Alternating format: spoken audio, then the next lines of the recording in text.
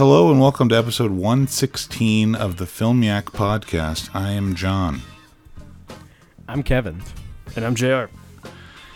Today we're talking about my pick, 15 Minutes, directed by John Herzfeld from 2001, starring De Niro, Bobby D, and Eddie B, Edward Burns, and DAG, David Alan Grier, and Kelsey Grammer, and two character actors from the Eastern European countries whose names I don't know.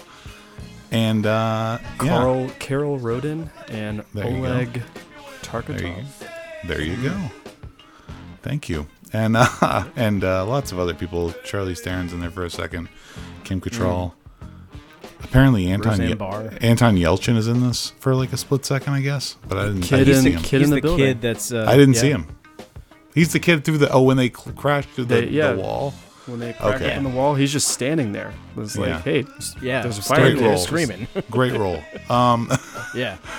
Yeah, so we will talk about... and Avery Brooks and Vera Farmiga. Okay. Yeah, we're going to talk about 15 Minutes and other things we watched, including, I think, quite a few 2021 releases. I mean, I have at least 3 to talk about, and I know JR might have a couple. I know he's watched some. I don't know if he's going to talk about them or not. And, of course, none from Kevin, because Kevin hates 2021. Am I right, Kev? Kevin, did you watch any movies besides Dune? You guys don't follow my letterbox, do you? I follow your letterbox. Because I'm walking... I've been on my Criterion challenge. Oh, that's right. Yeah. You've been trying to crush that out. I wish I had time for that. I'm logging few I'm watching a lot more stuff on my phone, I can tell you that. You're watching shit on your phone? That's crap. That is fucked. I hear you though, man. You gotta do what you gotta do. Sorry, Dennis. Sorry, Lynch. I mean, this is what I have to deal with. Who's Dennis? Denis. Oh, Claire? Yeah. Oh, no. I don't know what the fuck you're talking about. Like, what the fuck? To be fair, I watched 15 minutes on my iPad, so. Okay. I was out of town, so I didn't have a choice. Yeah. But anyway, yeah. Sounds good. So let's get started. What did we watch? Who wants to start? Who has the balls to start? Go ahead. I'll go ahead and start since you guys. Anyway, Dune. Oh yeah. So the first thing that I want to talk about with regard to Dune is that you guys referenced a specific scene that I was going to talk about in the last episode, but you didn't Okay, so you guys talked about the. Well, what there was a thing that I was genuinely surprised that y'all didn't bring up. So y'all were talking about the worst line in the movie, and Arrakis, we need sea and air, desert power, yeah, desert power. And I mean, okay, Oscar Isaac probably could have delivered that a little bit better, but that's neither here nor there. The scene where Duncan is running out to save Paul, and he goes to lock the door, and Timothée Chalamet's running after him. Duncan, no, Duncan. And then so when Kynes, they show Kynes, and the door is locked. It's no shit. Never would have gotten that if you hadn't pointed it out. I have no memory of her saying that. Oh God, maybe y'all have just repressed it because it's so fucking awful. I know she's the worst part. I said that. Patronizing. I do, and it's silly, but I don't. I'm just not as anti-Kynes as you guys are. You guys are just so butthurt that they changed the sex of this character. No, that you just hate her so much. Turn it into that. Give me a break. Oh no. No, this was one of those there's another instance that I can't put my finger on right now, but there were a couple of instances, this one included, in the movie that were okay, that's just blatantly patronizing. It's one thing these are still suits because we're in a desert and these recycle body water so that you can survive, but it's another thing entirely to be the door is locked. Like, yes, like, like it's obvious. I'll have it's to rewatch so that scene. obvious. I do not remember that. I mean, I believe you that it's there, but Yeah, that is Anyway. that is gross. I won't. Well, I won't lie. it's also just kind of like a. I understand, like it's a stupid line delivery in an exciting moment. yeah. So I kind And of just go with the exciting moment and ignore the line. I mean, It is weird though that they spend so little time. Like they're actively not explaining things which is most fine. of the time. You know, that's good. That's what's good. one of the things that's good about the film is that they're so not concerned with exposition, but then to have a line like that, it's strange. Yeah. I could go on for a long time about Dune, but I'll just keep it short and simple. Like that was just the one thing that like really stuck out like a sore thumb for me. But the thing about Dune is it's good. Everything about it, pretty much everybody in it, with the exception of a couple of performances, everybody's good. But I didn't see anything in the movie that was great. You know, yeah, like Kynes could have had a better performance. The dude who invokes "I'm tall" and wants to kill Paul out of nowhere, like that guy's whole arc could have been structured a little better. But like, Wait, who are we but talking that's about? also. Who? I forget the guy who challenges Paul to a duel because he embarrassed him. Okay. The Yeah. Fremen. Yeah, Okay. yeah. Yeah. I don't. Seems like I should have Yeah. caught on to that really quickly. I don't know why that didn't make any sense. Was he tall? Yeah. No, the word is like "I'm tall" or something. Oh. I'm really sorry. Sounds like you're saying I'm- I'm tall.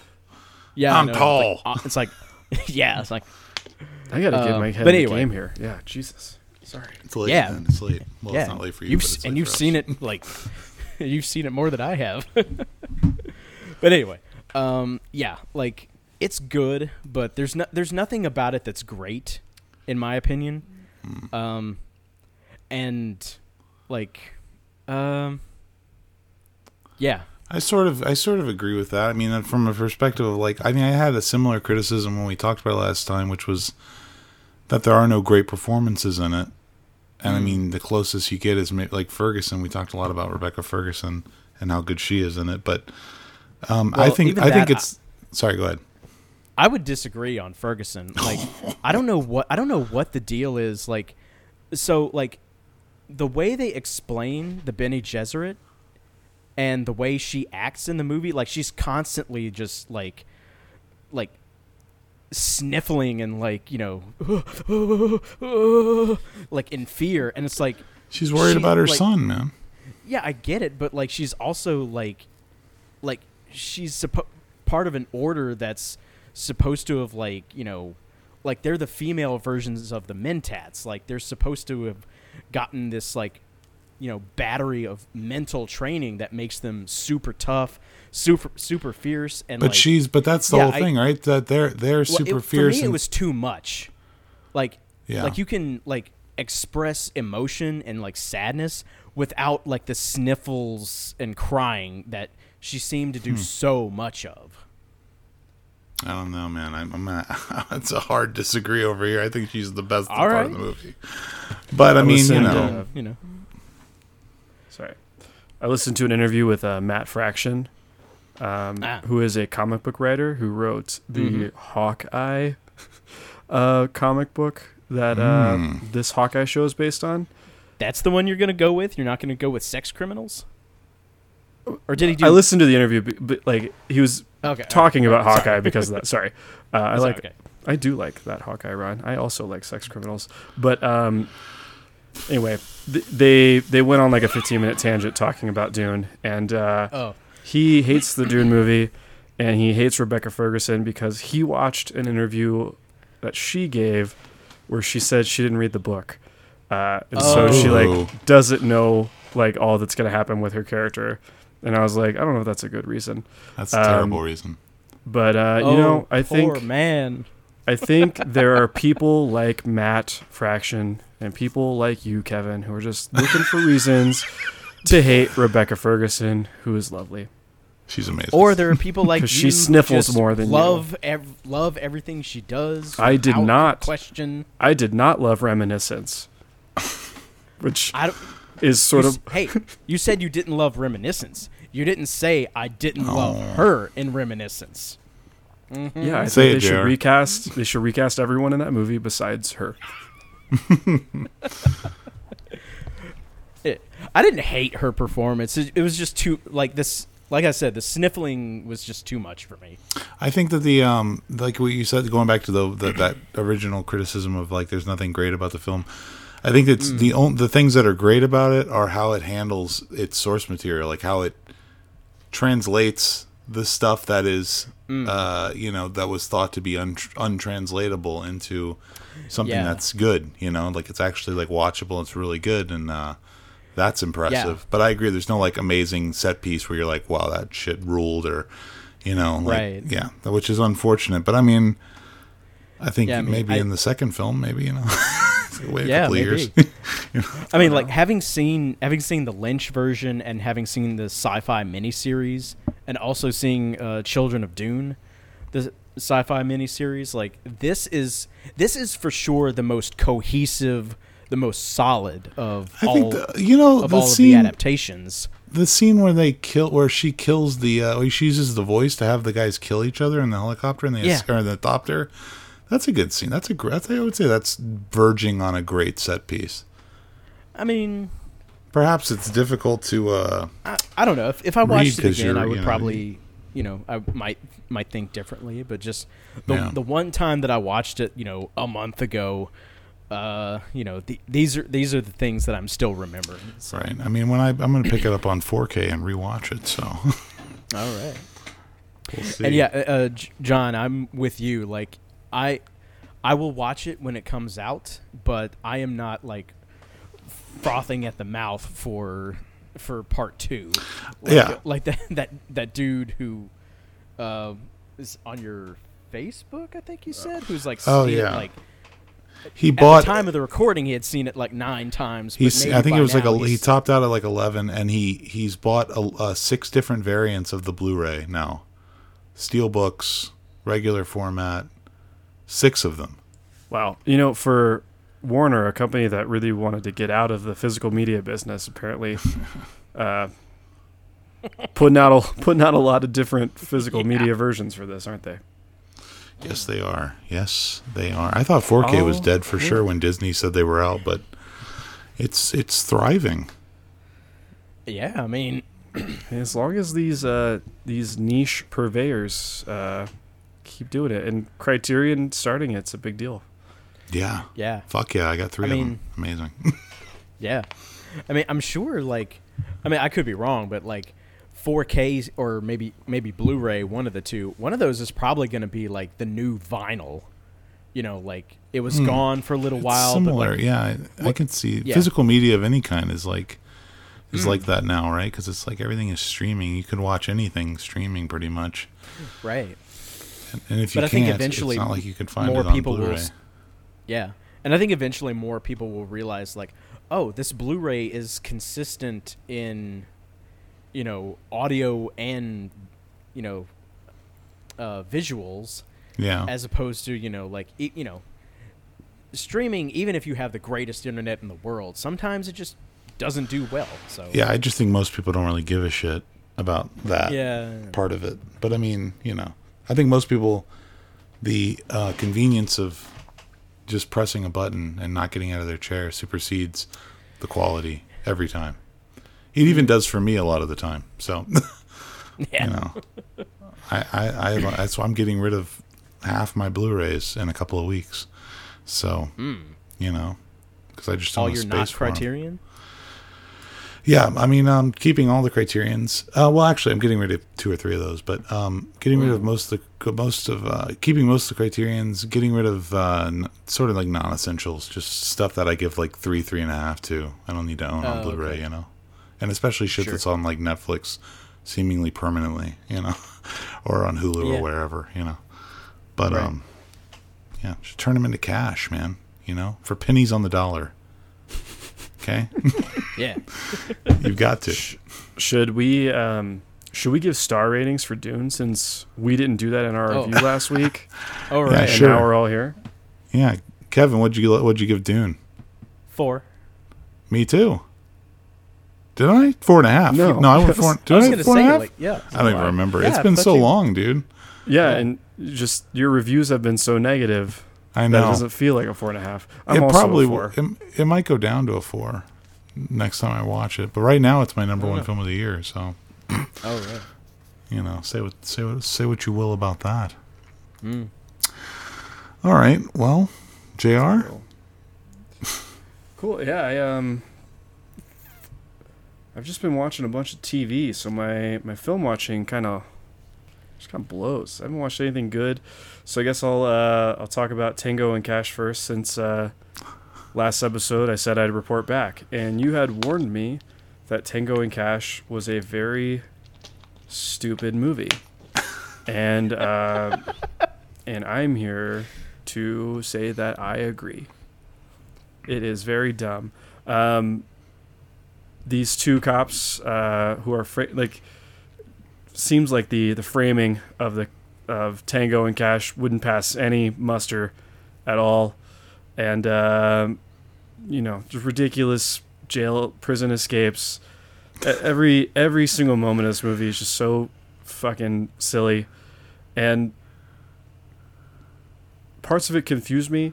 Like the first time we see Sly Stallone, is when he's like chasing down like a semi truck to get the criminals out, but he's like the way he's like got glasses on. He looks like the nerd cop. I thought he was gonna be the nerd cop, but then He's he like an accountant. yeah, but then he like does like this macho thing where he gets out in front of the truck and just like puts his gun up and is like, "Run me over, bitch." And they almost do. And it's very, very confusing wardrobe choice. But, Stallone and... Don't they show him buying... Don't they show him buying stocks after that? Like in his office? Isn't he like into the stock market? That. You don't remember that? No. I think they do. He gives his sister stock advice. I feel like I watched... He's like reading a newspaper talking about stocks. I don't know. Every time you see a newspaper, time. it has a picture of him or Kurt, like looking at the news of their busts because they're so into getting into the newspaper. Yeah, it's great, cop media thing that we'll get to later. But yeah, it's dumb. It's bad. I don't recommend. I didn't. This will not be on like my rotation for putting on something fun and dumb. Maybe it is fun and dumb, but it's just I couldn't get into it. Did you find any part of it funny? Yeah. Yeah, I like the part where now they're in prison. They're walking in prison together, and Stallone and him are trying to talk about like who betrayed them, and he says and he's like, well, who was it then? And Stallone says, I don't know yet, and he goes, yeah, you don't know shit. Great line, great delivery by Russell. Amazing. I enjoyed the whole design of the prison, which is they just went like full like dystopian Escape from New York. Yeah. With that's the your look typical '80s action movie prison, though. Really, is it? Okay. Like if you've seen Death Warrant with Jean-Claude Van Damme. No. It's the same exact prison, pretty much. Okay. It's like there's like all kinds of like underground cells and stuff that the guards don't know about. There are fires started. Yeah. Like when they're walking through, they're like everyone's throwing trash on the two cops coming in, and it's like there's just fires in the background. All the people are in cells. Who started those fires? Yeah. It's great. Don't think about it too much. It's just fun. It's like Fast and Furious, It's just fun. This wishes it was like Fast and Furious. How do you like Henry Silva? Who's that? The villain. You don't know who Henry Silva is? No. Isn't Henry Silva? Maybe I might be wrong about that. Is he in this? Hang on. There's another villain, the guy who plays the Jack Palance, British, right? Yes, Jack Palance. That sounds. I think you're right. Are they both in it? I don't know. Now I'm getting confused. It's been about 15 years since I've seen this movie, but it's been like 3 weeks. 3 weeks. It doesn't look like Henry Silva's in it. I was wrong. It's Jack Palance and Jack Palance. James. They both have like an angular face thing going on. Oh yeah, and Brian James is in it. He's cool. Oh yeah. Eddie Bunker's in this. What? Brian James is the henchman I was trying to remember just now. He's Eddie British Bunker plays for some reason and very silly. Their captain. Oh yeah, I remember that. He's got he's like Australian or something though, right? Something like that. He's got a ponytail. He has a Queen's accent, whether that is Yeah. English or Australian, I've already forgotten. But yeah, and he's got the ponytail, and they leave him tied up on a roof at one point. I remember that. God, it's been a while. I might need to rewatch this. You don't. You really don't. How do you like the enormous laser sight that's bigger than the gun on Kurt Russell's pistol? I mean, that's another thing that made me laugh at the beginning of the movie, and then of course it's like, "Where's my gun?" It's been planted, bitch. Anyway, all right. Well, sounds good. It was bad. It did not sound good. Right. Sounds bad. I guess the only other thing to talk about with the movie really is the exploding boot gun. His boot that is a gun that he uses to kill the bad guy. Yeah. And the 80s were weird. Yeah. Wait until you have you ever seen Cobra? The Stallone movie? I don't think I have. There's a lot of Stallone movies that I just didn't Cobra's get less, to, I think. Cobra's less fun though. It's not fun. It's way less. It takes itself way morbid. too seriously. I mean, isn't that the director of the second? Yeah, second Rambo movie. Yeah, and but yeah, Tombstone. like there's a scene. There's a scene where like Stallone's character, like he pulls a box of pizza out of the fridge, takes a slice of the pizza, takes some scissors, like kitchen shears, just arbitrarily cuts off part of it and then starts to eat it. You know, see, that's the thing that would take me right out of the movie. There's no way Stallone eats carbs. Okay? Right. Not a chance in hell. No way. Very strict diet. Indeed. To be fair, I've never seen Cobra all the way through, but I've seen bits and pieces of it, and it is not good. It's not worth it. I did watch No Time to Die, the newest Bond film directed by Cary Joji Fukunaga, who I think I like for the most part. I enjoyed Sin Nombre and Beasts of No Nation. I never saw Maniac or Jane Eyre. But what about True Detective first season? I like the first season of True Detective a lot, but it's not really. I mean, his direction is not a major part of that, I don't think. But it's more the writing, which I hate to say because the writer kind of sucks. But now he does. Yeah, No Time to Die also sucks, in my opinion. It doesn't suck quite as bad as Spectre, but it's definitely just like overlong and kind of boring and really convoluted. And I don't, for a second, understand I mean, I understand it, but it's just like so surface. Like I don't understand why they feel the compulsion to introduce new arch villains in every single film. Why not have just Batman has the Joker. Why not just have the Joker? Why not have one villain who's like his arch nemesis who he keeps having to come back and fight over and over again? And I was like, they have Christoph Waltz in this film. Yeah. Use him again. But no, they have to introduce Rami Malek. It's a completely uninteresting, goofy character who has like this ridiculous tacked on backstory that is so retconned, it makes me want to puke. And it's not for me. It just didn't work at all. Every villain has to fit a theme. Every villain has to tie into Craig's Bond's past and Right. in some way, and it's very stupid. And yeah, I think it's like if we just use Christoph Waltz again, we'd have to move forward in some way because we've covered that already. So Yeah. we can't do that. There's no going forward. I mean, I don't remember exactly which one it was. It was one of the 80s ones with Roger Moore. So, like, they introduced Blofeld in, I want to say it's You Only Live Twice. And he's in, like, I don't know, 4 or 5 Bond movies.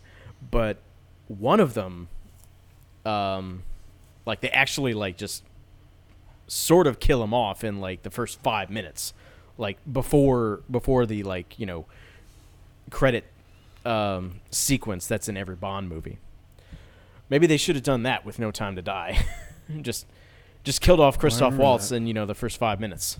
I think they blow up the helicopter he's in. Yeah. And whatever one he dies in. Yeah. I want to say it's like View to a Kill or like Living, one of those. Like, it's in that zone. Yeah, it's definitely still a Roger Moore. It's not a Timothy Dalton one. But it's in the bad Roger. I mean, most of Roger Moore's bad, but it's in the the late 80s bad Roger Moore zone. Yeah, for sure. You know, Rami Malek's character, I didn't know this because, you know, you never know what their names are in the movie because they say their names like once. But his name is Lucifer. It's almost like Lucifer. Ew. Like, how bad is that? That's horrible. It's so bad. His name is Lucifer. It's so His name is dumb. Lucifer? Like, what kind of a name is that? It's ridiculous. And Fukunaga, not getting away with this, he's one of the writers of this film. So, and with Phoebe Waller-Bridge, which I don't even understand, like, why bring her in? I just don't get it. To do the comedy touch-ups with the new 007, whose name I forgot. Lashana Lynch? Naomi? Yes. Yeah. I don't know. I don't understand what she's doing there either, because I thought Naomi Harris was like the new lady, but she's barely in this. She was Moneypenny. She was the She is Moneypenny, but she has a gun in Skyfall. She's shooting people. In Skyfall, they set her up as Moneypenny as like like she's basically been suspended from field duty. Yeah. To a desk, but it's like, I guess for the sake of convenience of not having to like write something for her to do, they just kept her at the desk for 2 more movies. Yeah. It's very stupid. It's really lame. It reminds me of she's an agent. It reminds me of the Lethal Weapon movies. How they keep making more and more of them, but they run out of things for Rene Russo to do, so they just say, she's pregnant during this one, or they run out of things for Joe Pesci to do, so they get Chris Rock in there to like fill in for him, you know. I don't know. Yeah, this didn't work for me at all. The emotional stuff doesn't work. I don't believe Daniel Craig and Léa Seydoux's relationship at all. I think it's really silly, the whole kid thing that they try to introduce into it, like, you know, 4 seconds before the movie's over.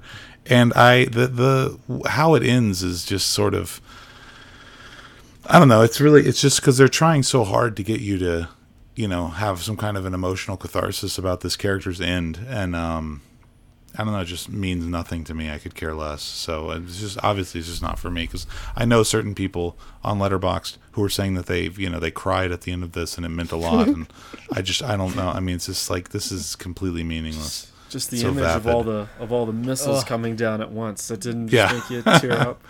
I mean, but obviously that's what they want, right? They want that to be like a choke you up moment.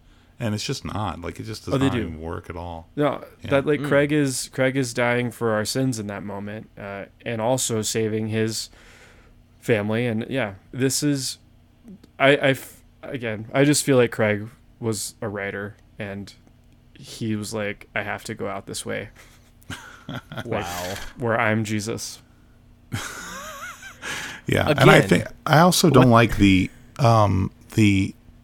there's a moment where, and this you could tell this is like Fukunaga sort of jerking off on screen, where there's that like extended one take shot of him climbing the stairs, the spiral staircase, and shooting guys at the end, and it's very similar to stuff that he did in True Detective.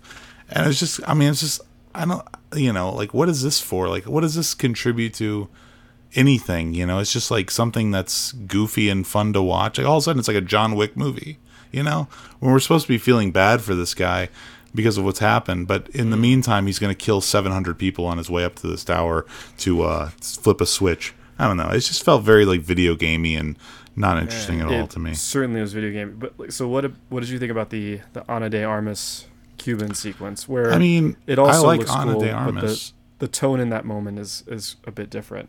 I'm in the strict minority with the Craig Bond films. I hate comedy in these films, and that's why I think Quantum of Solace is the best one, because it is almost completely bereft of any sort of comedic touches, which is great. And this movie, just like Spectre and Skyfall, is full of them. There's constant one-liners. He's constantly joking and taking a drink in the middle of a fight and shit like this. I'm not into that. That doesn't do it for me. I know a lot of people, that's what they love about Bond. It's not for me. It doesn't work. So that whole sequence, you know, I like Ana de Armas. She's fine, but in more ways than one. But it's like also like, I don't know, it was really silly. Like, I don't believe her at all as someone who can kick ass. I mean, what does she weigh, like 89 pounds? You know?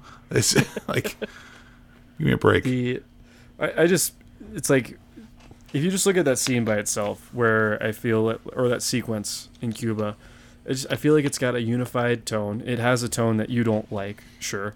But it's like, we're just doing sort of like cool modern action with the modern comedy thing. But then like we get onto the boat with Billy Magnuson and Jeffrey Wright, and like all of a sudden we're in, you know, that very serious, like choke you up kind of movie again. And it's like, that sort of whiplash is really annoying. It really wants to have it both ways. And it's, I don't like it. It sounds like they're really it sounds like they're trying to delve into the Bond past, but they're bringing up like the all the wrong things. Like, I mean, I haven't seen this movie. I don't know exactly what the story is, but like, if they wanted like a real, like, you know, hard ending, like what they should have done was just revamp the ending of On Her Majesty's Secret Service. Bond gets married, and in like the last like few seconds of the movie, they like Sonny Corleone his new wife, Diana Rigg. And that's the end of the movie. But, yeah, sure, that could have been better. But then that would leave it open, like, that would leave it open for Craig coming back. Because for whatever reason, Craig just, like, can't seem to quit the character without the character being dead. They kill his girlfriend, like, twice already. They kill off, I mean, what's-her-face dies in Royale. Another girl dies in Quantum of Solace. Like, he's always losing his love. That would be interesting. That would be the real interesting thing. Would be sort of like what Kevin's saying. If like it becomes a thing where he becomes a true tragic character because he literally can't get close to anyone without them dying, and then Léa Seydoux does die, and it's like, I'm fucked. This is it. And maybe like he offs himself or something. not that he would off himself. Yeah, you know. or maybe they Sonny Corleone him. Yeah, maybe they killed them both together, and that's like his catharsis. At least we're dying together, you know. Yeah, or like that's not bad. Yeah, we could have written a better version of this. She goes out to get a carton of milk, and comes home to find him dead. Yeah, she's European, so she should go out for a pack of cigarettes, or a liter of milk. Yeah, yeah. All right, that's it, Kevin. Moving on. Okay. Let's see. So I'll go through a bunch of Criterion Challenge stuff real quick. Start with the Lower Depths, the Kurosawa movie. Nice. Like I loved Isuzu Yamada in Throne of Blood. Like, she's the Macbeth character. She's the Lady Macbeth in Throne of Blood, but she is such an evil bitch in this movie. She is she's so good at it. Like, you just hate her every single second that she's on the screen. It was great. Movie is a little long. but it's very interesting. Let's see. Next, The Executioner, or El Verdugo, Spanish movie. This one was funny. Like, there were genuine moments where I chuckled through this. Like, it's about this dude who's like, he's a undertaker for the state, and he ends up falling in with this executioner, and he ends up falling in love with the executioner's daughter. They have a kid, and like, they're trying to keep this apartment, but the only way he can do it is if he becomes the executioner, and he just can't deal with killing somebody. It's funny, but like, so much of the comedy ends up getting recycled through the hour and a half that it's like, all right, yeah, you did that already. But it was enjoyable to watch. And let's see, Kwaidan, first Kobayashi movie. Also quite a bit long. I don't think it needed to be 3 hours, but the sets that are in this movie, like the set design, is fantastic, and the acting is really, really good. I ended up watching the last segment with the boys, because like, I had it on and they just like, what's this? And I was like, oh, well, it's not, thankfully it ended up not being too bad, like too scary or anything. Like, there's another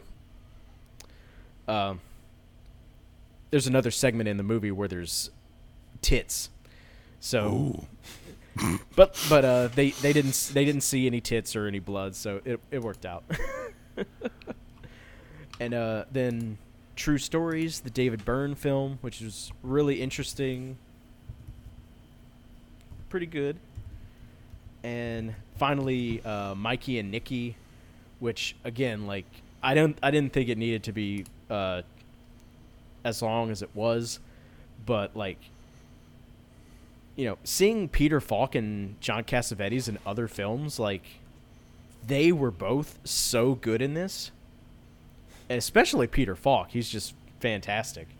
That was why I said in my review that Elaine May does John Cassavetes better than Cassavetes. Easy. Yeah, it's, watch out now. Yeah. All right. JR? Sorry, I'm still reeling from Kevin's comment, but I really like both of them a lot. Should I talk first 5 episodes of Wheel of Time? You don't have to talk about that at all. Ted Lasso. Okay, just kidding. I finally watched Zola the other day, which, I say finally, it came out in the spring, and it's a short little movie based on a Twitter thread. First movie that I know of that I've watched adapted from a Twitter thread about a server at like a Twin Peaks Hooters style restaurant who just meets this weird couple that includes Riley Keough, who like just gets her phone number, becomes friends with her, and asks like, hey, do you dance? And recruits her to just come on a trip down to Florida to go to dance at strip clubs with her. And her boyfriend, who is played by Nicholas Braun, who Letterboxd tells me is Cousin Greg. I haven't seen Succession, but everyone seems to call him Cousin Greg now. And Coleman Domingo, who Riley Keough calls Coleman Domingo her roommate, but is clearly like a pimp. And shit gets weird. And like, as a movie, it's just like not all the way there. Like, it's got a lot of great, funny individual scenes. But this server dancer who goes on this trip, played by Taylor Page, she just like doesn't have anything to do. She's a very passive protagonist. She's just like watching things happen. She's watching Coleman Domingo be a psycho and Riley Keough just be really stupid, and Nicholas Braun also be really stupid. So like, she just goes to Florida to look at it's like a Florida Man meme, just like people doing really stupid shit. And And that's it. Occasionally funny. Maybe I'll watch an episode of Succession. This guy was funny. And Coleman Domingo gets to be kind of like menacing and terrifying. He's good at that. Yeah, I have Zola ready to watch, and I will watch it. Not sure when, because now I have to watch other things like Benedetta and Power of a Dog and all this other shit. There's just so much stuff to watch, man. Again, I am not up to date on like just looking at my activity feed from you guys on Letterboxd. I honestly just assumed you'd have seen Power of the Dog. No, like I said, I was in Texas the last couple of days, and the only time I had was after I put my kid to sleep. I watched 15 Minutes last night, and I did watch about an hour of that Beatles documentary, the last hour of the first episode on the on Disney Plus. So I'm into it. I could actually say something about it. I mean, which is to say that I think it's worth your time, even if you're not a Beatles fan. And here's why. Well, I guess I should start with the negative first. Let me start with the negatives first. The negatives of this so far, I've only watched the first episode, which is like 2.5 hours. But it's, Peter Jackson's doing it. It's very similar to They Shall Not Grow Old, except the technique that he's using in that film where he's dubbing over this old footage, yeah, that's necessary in that film because you don't know what those guys are saying because there is no sound that was recorded. For these Beatles sessions, there's sound that's recorded, but almost none of it is synced to the image at all. It's constant dialogue between the four Beatles and their manager and other people. But none of it is synced to what they're doing on screen. Like, they're not, like, when they talk, their lips aren't moving with it. The stuff, like, you could tell it's edited to sort of tell us a coherent story all the way through, which is weird because it's like 8 hours long. So you'd think you could just like forego the story, because it's 8 hours. But I don't know. That's a little strange to me, and it feels a little like disingenuous because, or like inauthentic, I guess would be a better word, because it's like obviously they're not saying that at that moment, so it's weird. But they are saying the things they're saying. It's weird. It's weird to do an 8-hour thing that's supposed to like just be the footage and still have such a heavy-handed editorializing style. Yeah, I agree. That's weird to I me agree. Based on your description. I agree. No, but it is cool. What's great about it is that it does play sort of like a like a fly on the wall sort of look into the process of musicians making music. And that is interesting inherently, in my opinion. I would watch that kind of documentary about musicians who I hate because I think that's interesting, like how the process of how different kinds of people collaborate with one another. That's interesting to me. And it's also interesting the personality conflicts within the band, where it's like the sort of different goals that they each have, where you can tell McCartney wants to progress the band forward, record this record, keep going. George Harrison's obviously like completely over it, like he has no input, he doesn't care. He's just he even says outright to Paul McCartney, he's like, I'll do whatever you want, just tell me what to play and I'll play it. Like he doesn't want to come up with his own parts, sort of. And then John Lennon's there, and there's sort of like a rift between him and Paul. It's just interesting, like these dynamics that exist within the band. And I think it's definitely not for everybody, but that's what's interesting to me is that like it doesn't feel like it's for necessarily like your average Beatles fan either, because it's like really fucking long and really not much is going on.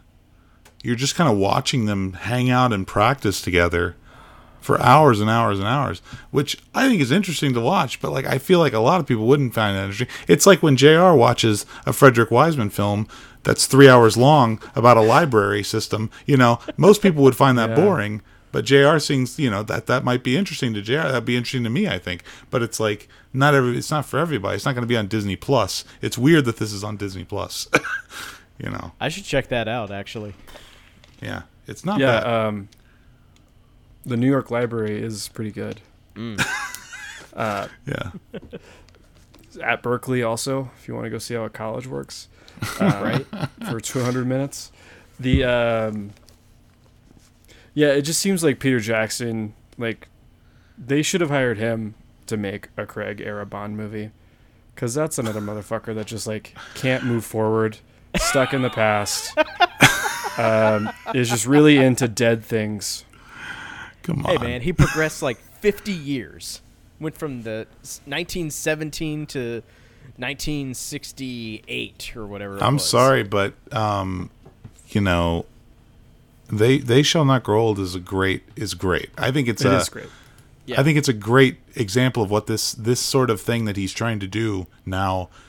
It's like it's the best possible thing that it can do, you know. And I think the Beatles thing, I just think he's making mistakes with it by treating it the exact same way.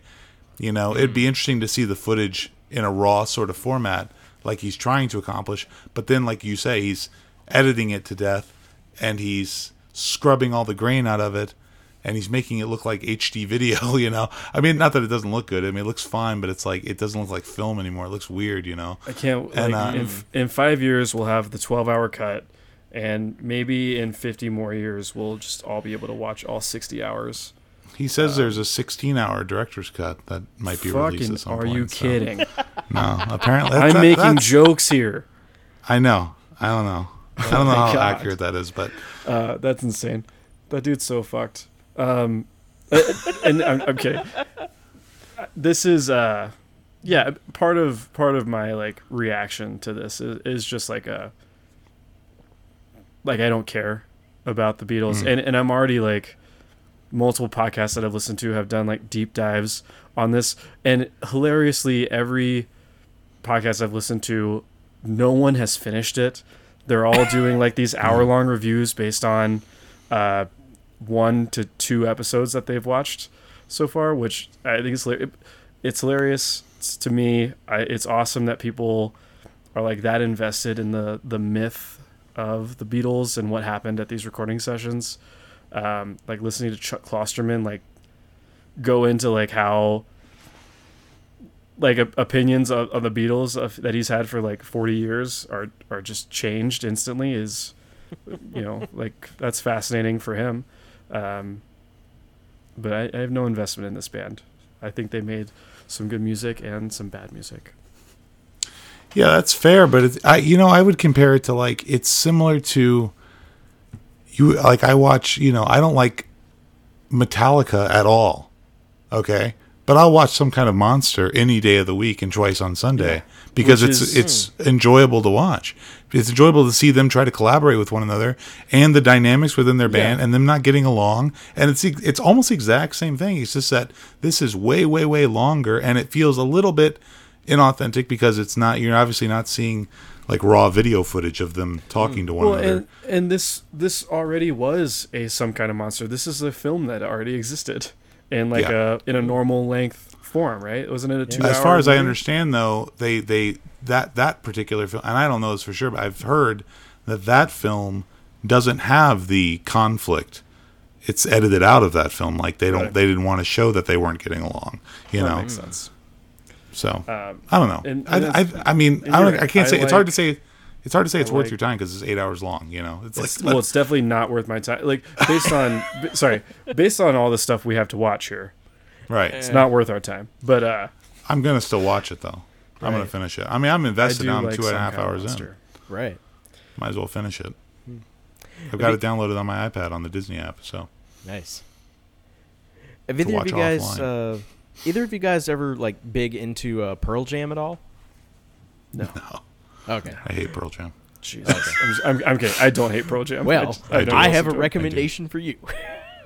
So, they had a DVD called Single Video Theory, and it's just behind the scenes of them making their Yield album, the one that had Do the Evolution on it, and that's like the only song on the album that they don't play.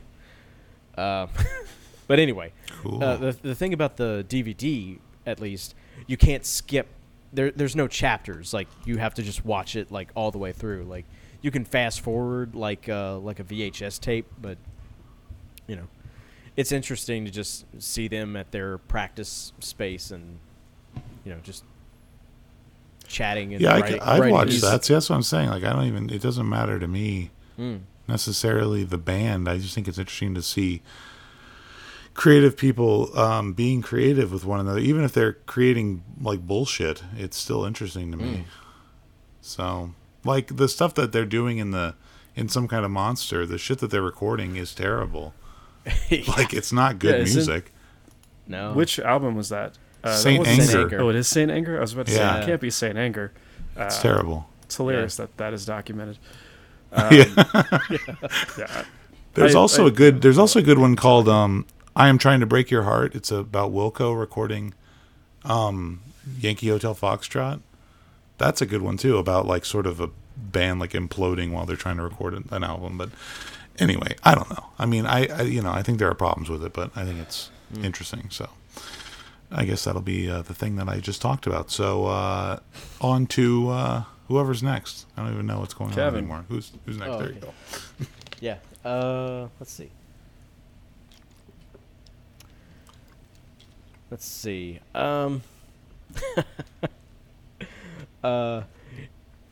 Have either of you guys seen Jesus Christ Superstar or Godspell? No. Okay. So sorry. Yeah. So I was looking at the other day. I was looking to see what like I had seen something about Richard Ayoade like supposedly making a movie about like these siblings who have to save their other sibling from a cult. And I happened across this other thing that he did with Matt Berry called ADBC. And it's like a spoof of religious rock operas. It's like 30 minutes. You can watch it on YouTube. And like if you're into that kind of humor, it's worth your time. It's the nativity story told from the view of the innkeeper. Yeah.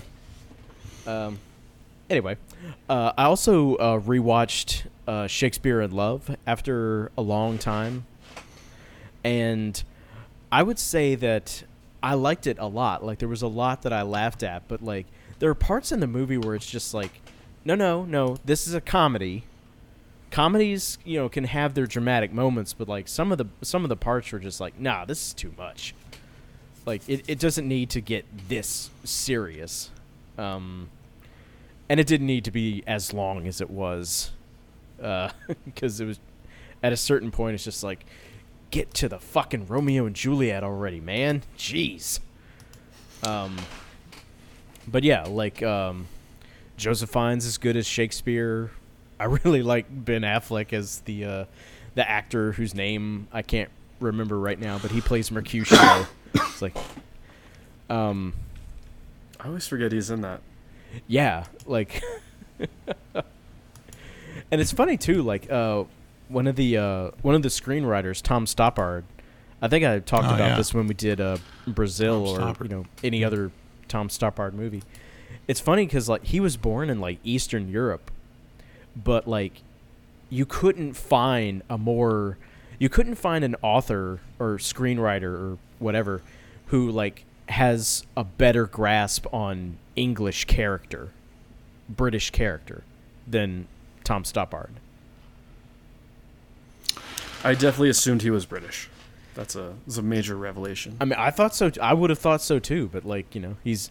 I want to say he's from like Czechoslovakia. He might have like grown up though. Maybe he was just born and he moved immediately to Britain or something. Yeah. Yeah, I'd have to look that up, but yeah. He's been knighted apparently. So nice.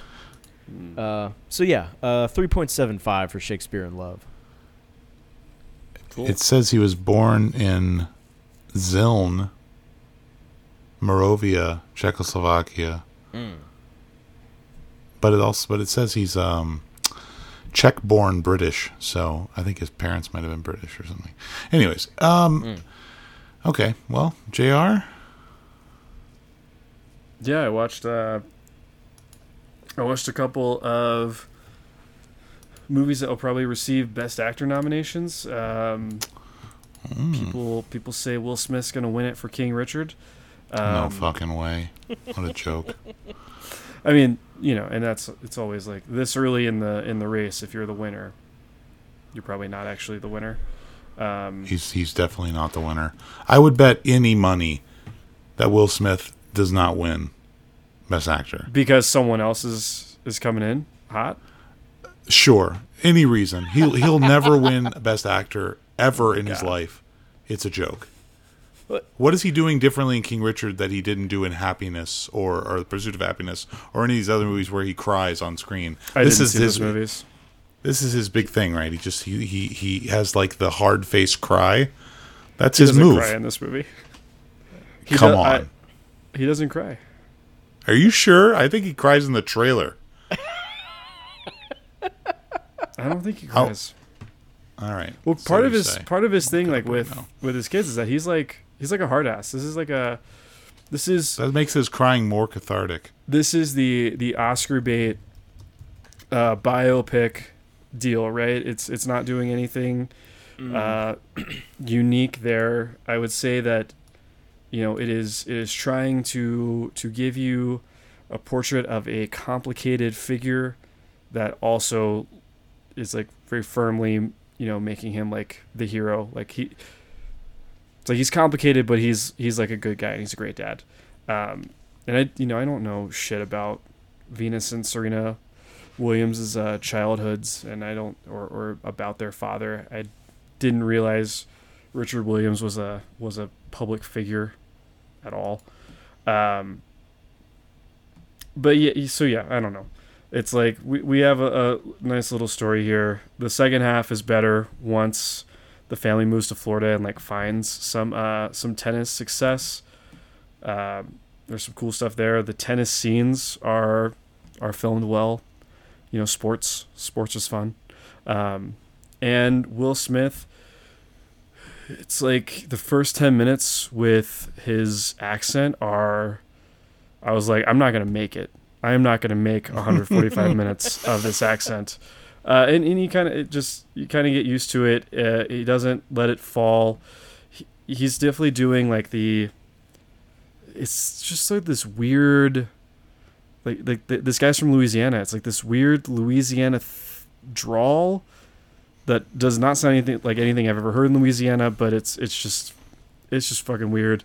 And this guy's feet are all fucked up, so like his posture is messed up, and he's got a weird gait.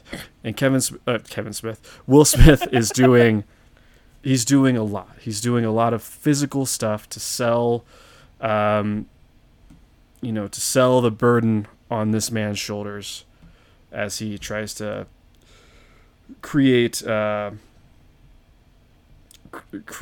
success in his family. Like, he basically forces these girls to play tennis. He forces another one to be a doctor. Not force. It's like he's like drilled into these girls' heads that like this is what you're going to be, and that's bizarre. His parenting is bizarre. Sorry, I don't want to stop you, but I'm a minute and 58 seconds I'm into the trailer. rambling. It's okay. A minute and 58 seconds into the trailer. Where does he cry? Tears pouring down his face. Okay, so you missed it, bud. They play tennis in the rain a lot. It's not raining. He's crying. I promise. He's definitely crying. He's looking right at his daughter. He looks sad. Dude, I don't remember a moment where he cries because she's telling him something impassioned. She's like, "I won't play tennis, Dad," or something. I don't know. Oh, she's crying in that moment. He's not. He's being crying. That's an asshole moment from him. Look, that's a shot that says, was what left you on the want? cutting room He floor. says, "What you want?" And she says, "All those people to love me," or whatever she says right there. And he's crying. I'm sorry, bud. You were wrong. It's not in the movie. He's hoping to win the Oscar because he's crying. It's in the trailer. It's in the trailer. He'll pick up the Golden Globe for sure. He'll get the Golden Globe, and he can put it next to his other Golden Globes. He'll never get Oscar gold. It's just not for him. You know who's going to win this year? I haven't seen the movie. Yeah, he'll win. I guarantee it. Or Denzel, but I think Benedict probably, because they don't like Shakespeare anymore. The Academy doesn't like Shakespeare. All right, so let me go to my other. Go ahead. Sorry. King Richard, not good. You guys You guys would fucking hate it. I'm not gonna watch it. It's fine, but you guys would hate it. If he's nominated for an Oscar, I will watch it. You'll have to. But I don't think he'll be nominated, to be honest. It's a joke. There's too many others that are better. I don't know. On the edge of sort of the nomination thing right now is Andrew Garfield and Tick, Tick, Boom. Lin-Manuel Miranda's film adaptation of a Jonathan Larson play that was about himself. Jonathan Larson's the guy who wrote Rent and died at a very early age. So I don't know. So we do musical theater in this house, so we watched this movie. This is the most. This successfully recreates the feeling of watching a play that is like a very like sort of like make you feel warm inside emotional play with some decent music, which means that it's also the kind of thing that if you don't like that kind of play or musical, you would fucking hate this movie and you would want to kill Andrew Garfield for every second of it. He's laying it on thick. He's got a young Sergei Eisenstein haircut, and he just like won't stop singing. And there's a moment where I had to like walk away from my couch where he's having a house party, and like he starts like beating the couch, making a beat. So he starts singing. That's in the first. The whole that's in the sings. teaser. The first teaser. Yeah. It's like a very cringy. Cringeworthy moment that I do not like. But I like most of this. You know, him sort of navigating like the late 80s AIDS stuff is effective, and some of his songs are good. This is the best movie I watched like the past 3 weeks. Ouch. 3.5. 3.5. And some of, again, like, man, some of the direction is really cool, but I can't decide if it's just like because it reminds me of the good things about musicals. It probably is. But yeah, that's it. I have it also downloaded on my Netflix app to watch, so I will probably watch this at some point too. I'm going to say just real briefly that I watched Black Girl for my Criterion challenge because it was only 60 minutes long, which was really nice. And it's directed by Usman Simbane. And I loved it. I thought it was really, really, really, really good. I liked the way that it ended a lot. Not the titular black girl's death so much, but I like the idea that the sort of bourgeois asshole couple attempt to buy their way out of her death by going to her village and paying off her mother. And I like the imagery of the little boy with the mask as the sort of demon haunting him for doing that. I like that shit a lot. That really worked for me. And I just dug this, man. I don't know. I liked every second of it, and I wouldn't have minded if it was longer, to be honest. But I was fine with it being this long. That was nice too. So Black Girl was good, but less good was Abel Ferrara's latest, Zeros and Ones, which is, I think this is bottom of my list right now. It's gotta for 2021. Oh shit! For 2021. For Ferrara also, though, yeah, it's bottom of the list, right behind Without Remorse, which is second to last. This movie's terrible. It's got Ethan Hawke in it, and it's about Ethan Hawke's character. He like sort of plays twins, but it's really sort of hazy if that's actually happening or not. Sorry, I'm all stopped up here. He's like on a mission of some sort. He's some kind of soldier. He's on some sort of a mission. It's all very vague. He's in Rome. There's going to be a bombing of the Vatican, I think. And it's just really like languidly paced and nothing is happening. And it's shot poorly. It's a lot of it is in like post slow-mo, like post-production slow-mo. It's real choppy looking. Ethan Hawke is like over serious and terrible in it. And then when he plays his twin brother, who you only see in a video one time being interrogated, he's like really off the wall, like insane. And I don't know what, I guess he was just trying to like change his energy as much as possible because he's, not the same person. Gotta differentiate. Right. And he's really just bad in both scenes, as both characters.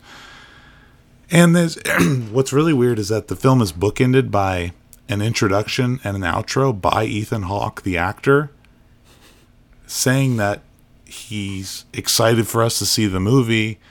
He doesn't, and then at the end of the movie, the outro is like him saying, "I don't understand what this movie was about, but I think it's really good." And there's like a massive gaps, like you can tell he has no idea what he's talking about. And I don't know if it's like it could be on purpose. I don't know. Because at the end of it, he says, "This is part of the movie, by the way. This is still the movie." And then the movie ends. And I'm just like, I don't know what they're trying to do or say. It's like they're trying to get some kind of meta thing going. It's really lame. It doesn't work. And I've never been more disappointed in Abel Ferrara, one of our finest directors. This is bottom of the barrel type stuff. So the man is just he's shitting him out. And I feel like he really is. Most of the ones that he's shat out in the past 5 years have been compelling. That's a bummer. Maybe he needs to step away. We know you've got that Catholic guilt. You don't have to blow up the Vatican, though. Chill out. So true. And his wife is in this one again. And she's not terrible or anything, but it's just like, you could tell he like had no money to make this movie. It's like nobody cares. There's some Arabian prince who gave him $1 million or something to shoot something, and they have no permits. It's just not any good. I don't know. I mean, I really wish Abel Ferrara would sort of, he's just like one of those filmmakers like De Palma or Coppola who has sort of like, he's still steadily working unlike those two, but it's like, I just wish for like somebody to like become their patron or something, and like Megan Ellison to just write him checks for $40 million like she does to Paul Thomas Anderson. Let him just see. I'd love to see what these guys would do now with that kind of money. Like, I think they'd produce something really interesting. I don't know if it'd be amazing, but it'd be interesting for sure. Right. Anyway, that's Zeros and Ones. I cannot recommend it at all, but do what you got to do. I'm gonna watch it at some point. I know. I have to. It's 2021. Right. I think Ethan Hawke is one of the dark horse for the best actor. Just kidding. That's terrible. Here's the real question: is if Last Duel gets acting nominations, which it might, like what's her face in that might get a nomination. But like if Adam Driver got nominated, would it be for best actor or supporting actor? I think supporting actor. Yeah. Pretty. I don't think Matt Damon will get nominated. No. I think Affleck could be for supporting. That'd be fun. Will Driver, is he more likely to get nominated for The Last Duel or for House of Gucci? Or Annette. Definitely not Annette. I don't think he's going to get. I mean, I can talk. I watched House of Gucci, which I guess it's getting late. I could just power through it real quick. I do not think he'll be nominated for House of Gucci. I think that Gaga has a nomination in the bag she'll definitely get nominated. I don't know if she'll win. She might. House of Gucci is the lesser Ridley Scott film that came out this year, for many, many reasons. Looks really nice. Looks very expensive. A lot of big actors doing really terrible accents. Especially, and I mean, this is like, it's been said, and there have been like, memes going out around this, but like, Jared Leto is like, he's really just so, he's at a completely different level than everyone else in this film. Like he's playing a cartoon character in a film full of people attempting to be real. And these people aren't real either. Like they're not doing, like none of them are hugely convincing, but he's just so at 11 the entire film. It's so goofy. He's like, he reminds me of like if Chef Boyardee was a real person, like this sort of stereotype of an Italian guy. Did you see Meet like, the ball, Did you see what he said like last week that like no. To become this character he just like he said he like breathed in like abriata sauce, like so he's I did see something about that. Yeah. He's so pretentious. Sounded just like the brutal, most, man. Yeah. John sent that thing to us in the group chat. Oh, about him breathing in the abriata sauce? Like sauce. replacing what his is the blood sauce? with olive oil or some shit. Yeah. Yeah. It just sounds so like weird, culturally insensitive. First of all, like as though like the only way to like express Italianness is to talk about food. He says, I was snorting lines of arrabbiata sauce. I had olive oil for blood. This was a deep dive I did. If you took a biopsy of my skin, it would come back as Parmesan cheese. This is my love letter to Italy. But yeah, I could see like most Italians being like, this is gross and sort of offensive. But I mean, I don't think many people would take it as offensive. No, but that wasn't real, was it? He didn't actually say that. I don't know if he said it or not. Okay. It's a quote. It's on Vice. I don't know if it's real or not, but it's on Vice. It was on this Twitter thing. I don't know. I just saw it on my Instagram, and I thought it was funny. But I could see him saying something like that, but that's not, you don't have to impugn the man's, Obviously, he's trying to, like, he takes himself very seriously as an actor. And he did say that. Okay. Confirmed. He said it. He takes himself very seriously, though. And he's been sort of rewarded for that in the past. He's won an Oscar. So obviously he's getting emboldened. Nominated for. Like he got nominated for The Little Things. He's going to get nominated for this. Brutal. I think they've learned their lesson. I don't think they're going to nominate him for this. This is embarrassing. I mean, this is really, really bad. Like honestly, even in The Little Things, he's not good in The Little Things. But compared to this, The Little Things is like Daniel Day-Lewis. Like it's so subtle and understated. Like this is ridiculous. He's the most interesting thing in The Little Things, which I think is a god awful movie, but he's not god awful in it. Right. Yeah, I didn't see this movie yet. He's not the most interesting thing about this movie. He's sort of a like a distraction to the good things about this movie. The good thing about this movie is watching Driver and Gaga meet and fall in love, and then their marriage fall apart due to greed and these kinds of things. But it's like that's all sort of, there's these ridiculous scenes where he shows up and he's just bouncing off the walls. I mean, it's really goofy. And he's wearing this silly makeup. I don't know. It does not work on any level. And the movie as a whole, it's just it's over long. I mean, it's a tired sort of complaint, but it is really long. I mean, it's 2 hours and 40 minutes. It does not need to be. And none of the performances are amazing. I think Gaga is good in it. I think Driver is very serviceable. He's very reliable. He's a good actor. Pacino has a scene where he's trying to do something like, powerful, but unfortunately it's with Jared Leto, so, kind of overshadowed by his goofiness. And I think the direction is solid. I mean, I think Ridley Scott he's sort of like Spielberg, like he knows how to direct a movie. It's not always interesting what he has to do, like what he does.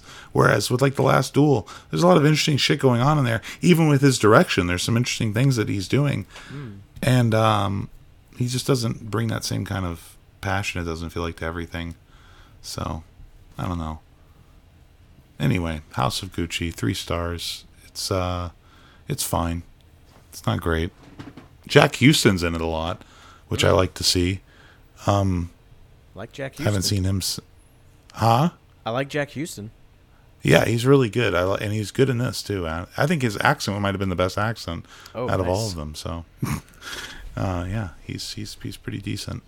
Yeah. Anyway, Kevin. I didn't really have anything else movie wise that I wanted to talk about, but real quick, like Black Girl was like your first 5 of your Criterion Challenge this year, right? Yeah. Okay. Because like I was thinking, like so far, like I've come close, but I haven't had any 5s, like just 4.5 with Mishima.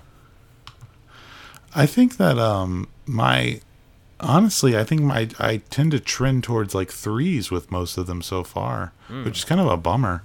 But right. You chose wrong. I must have. Oh no, you know what? That's not right, Kevin. I gave Kameradschaft 5 stars. Oh, okay, right. Which I loved. And but like Chimes at Midnight, I gave 4.5. Passion of Joan of Arc was 4.5. Shortcuts 4.5. So Vagabond was 4.5. So I've been giving some 4.5s, but okay. Mostly like 3s and 3.5s. So it's it's been a bummer, and I feel like I'm just not going to finish. Like I'm just not going to have time. I'm going to finish next year, but I'm not going to make it before the end of this month. Yeah, because I've just got too many. I've got really long ones to watch. Yeah, like I don't know why I did this to myself. Like I still got to do Fanny and Alexander, the theatrical cut. And okay. I told myself I'm going to rewatch Andrei Rublev. Do it. Yeah. Which probably will be very rewarding. Yeah, I mean, it's great. I've been wanting to rewatch that lately. Yeah, like I know for sure Rublev was like, I saw it at a time where like I just, like a lot of things, I just didn't like anything except for like 1 or 2 things that like really like pushed through and like, blossomed. But anyway, yeah, I'm ready to talk I guess y'all talk Graveyard of Honor, or we could just skip right to no. We would, but minutes. Jared didn't watch it. Okay. I didn't lose. It wasn't technically my homework. Yeah, you said you were gonna watch it though. You didn't want man of your word or not. So hold on. Yeah, so I lied. But I didn't do anything wrong except lie. Okay. Do you have anything else to talk about, JR? No, I didn't watch movies. Again, okay. I can talk about the first 3 episodes of Girls 5 Eva if you want. I've watched more TV in the past 2 weeks than I have in like 2 years. It's weird. Wow. That is weird. I also want to just real quick I want to like state that my voice is fucked up, and I want, just so the audience isn't confused. I know we're an hour and 15 minutes in the episode here, but I lost my voice a few days ago, but it's back sort of now. And anyway, I watched Graveyard of Honor because of our Letterboxd roulette, and I was not a huge fan of it, mostly because of the lead character. Like the main character in this, Rikio Ishikawa, who's apparently based on a real guy who was a Yakuza soldier, I guess, during right after the war in the late 40s. And he's just really like sort of completely unlikable and despicable, and like the things he does are really horrible and very difficult to justify in any rational sense. He seems completely insane and out of his mind, and he keeps doing things even after like he gets warned not to do them. He just keeps doing like these really like outlandish, violent acts, and he's sort of he sexually assaults multiple women in this movie, which is like, I don't know, it's I don't necessarily, it's very difficult to get behind someone who's doing that, obviously, and it's like, I don't know that you're supposed to be behind him necessarily, because obviously it's sort of like a trajectory of tragedy. Like he's supposed to, like he's going, it's called Graveyard of Honor, he's going to the graveyard, I mean, he's not going to make it, but it's like you kind of want him to, like he's a scumbag. I think the direction is really cool. There's a lot of like handheld stuff.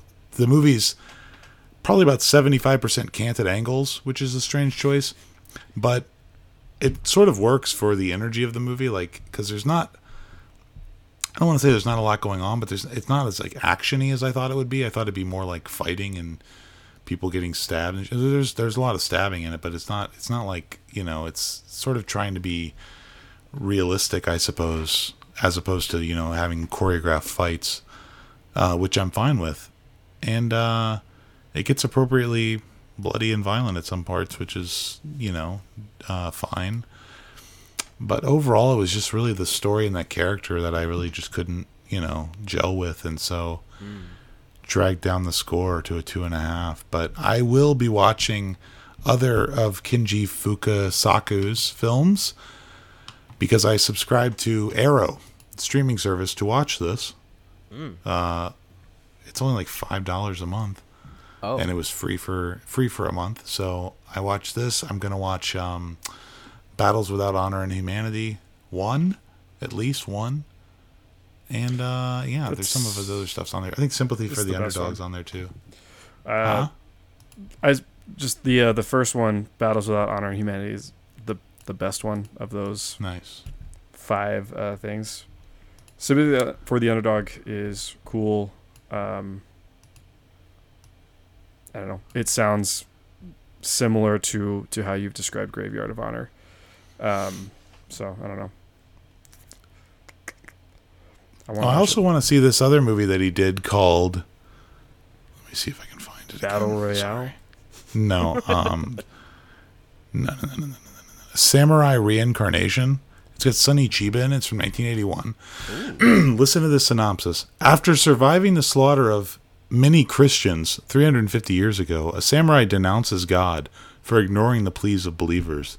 He sells his soul to Satan and receives the power to resurrect the dead to join him on a murderous rampage. I gotta watch this thing. Nice. I mean, that sounds out of control. Yeah. Is it on Arrow? I don't think so. Oh. Okay. Maybe it's on Criterion. I'll find it somehow. I know. I wish. Man. Anyway. Battle Royale, my next pick. When's the last time you guys watched Battle Royale? I haven't seen Never it. seen it. What? I've read the graphic novel. I read the graphic novel when I was like in my early 20s. Yeah, I remember there was a period of time where it seemed like super, super popular. Oh, sorry, the manga. I apologize to our weeaboo listeners. Yeah, I mean, this was like a counterculture, like teenager touchdown, and then Hunger Games came out. Yeah, I remember that more than anything Hunger else. Games became a thing. Yeah, everyone was like, "Fuck Hunger Games, watch Battle Royale, it's better." It probably is. I mean, but it's been a very long time since I've seen it. Okay. Make it your pick, guy. Whose pick is it next? Is it yours or is it Kevin? It's mine. Okay. It's mine. I think. I don't know. Pretty I sure lose it's track. JR's. I can look it up for sure. I mean, I have the. Yeah. Well, I chose Memories. Then it was. Yeah. That was. Oh right. Then it was Dune. And then there was Dune. Yeah, it would have been. John. Yeah, you're right. JR, then back to me. So JR next. I think we're gonna get something Japanese. Okay. Anyway, we'll come back to that. Cool. All right. Let's move on to our deep dive. 15 Minutes from 2001, directed by John Hertzfeld, and starring Bobby D. and Eddie Burns and lots of other people who we mentioned at the beginning. This movie is about a celebrity detective in New York City, played by Robert De Niro, who is called to this is very difficult to summarize this movie. He's a detective who's investigating a murder in which there was also a fire, so Edward Burns, as a fire marshal, is also investigating it. And we know who committed the murder. It's these two Eastern European guys who used to be criminals wherever they're coming from, in Czechoslovakia, I guess. And, yeah, they are sort of on a homicidal rampage, and they're filming their crimes. Yeah. Because one of them is obsessed with Frank Capra and wants to be a movie director. Yeah. And he's not making a very Capra-esque movie. No. But he's only seen the one. You know, Right. he doesn't have a lot to go on. Yeah. So that's 15 minutes. What did you guys... Now, this is a movie... I've seen this movie probably at least half a dozen times. Wow. oh, shit. This was a big one for me back when I was a teenager, and also the last scene was huge on Blood Scene night. You know, we take the DVDs over, we watch blood scenes from Taxi Driver and all the different Wild Bunch and things like that. And we would also watch the ending of this because the squib work is Just the wonderful. shooting? Like when Edward Burns shoots? Okay. When he just unloads on the guy. squib work in that scene is terrific, and we would watch it a lot. Yeah. I gotta tell you, I did not note that as I watched it. I did not. This guy does not give a fuck about squibs. This guy, it could have been digital for all he knows. He doesn't care. This guy. Correct. Well, I mean, the thing that You I are noticed gross. was like, wow, Edward Burns is not running out of ammo. Wow. Well, It's like, I don't know how many bullets that gun holds. yeah, I don't know, It's but like, it was like 12 bullets. yeah, it's Do like guns hold 12 bullets? Yeah, I'm sure some of some of them. them do. We don't know anything about But guns yeah, it's here. like, you know, That's right. practically Sonny Corleone, this guy. Yeah. You guys like Well, I how I feel use that as a verb? Yeah, that's good. It's not bad. got it in multiple times this episode. That's good. Yeah. We're making it a thing. That's right. We've really jumped to the end here. Yeah, we did. Is that Well, I didn't mean to do that. I was just saying that we watched that ending scene a lot. star as ratings? Children. Star rating. What did you guys think of 15 minutes? I liked it quite a lot, actually. Like I thought the whole thing with the back and forth between De Niro and Edward Burns. Edward Burns, somebody who I thought had been in a lot more stuff that I had seen than I ended up finding on Letterboxd when I was doing the roulette thing. Anyway, yeah, I thought that was really good. Like the whole, like, you know, not quite like, you know, veteran and rookie, but like two people on, like, you know, doing the same thing but working for different people. I thought that was really interesting, and I thought like the whole like celebrity aspect of it was good.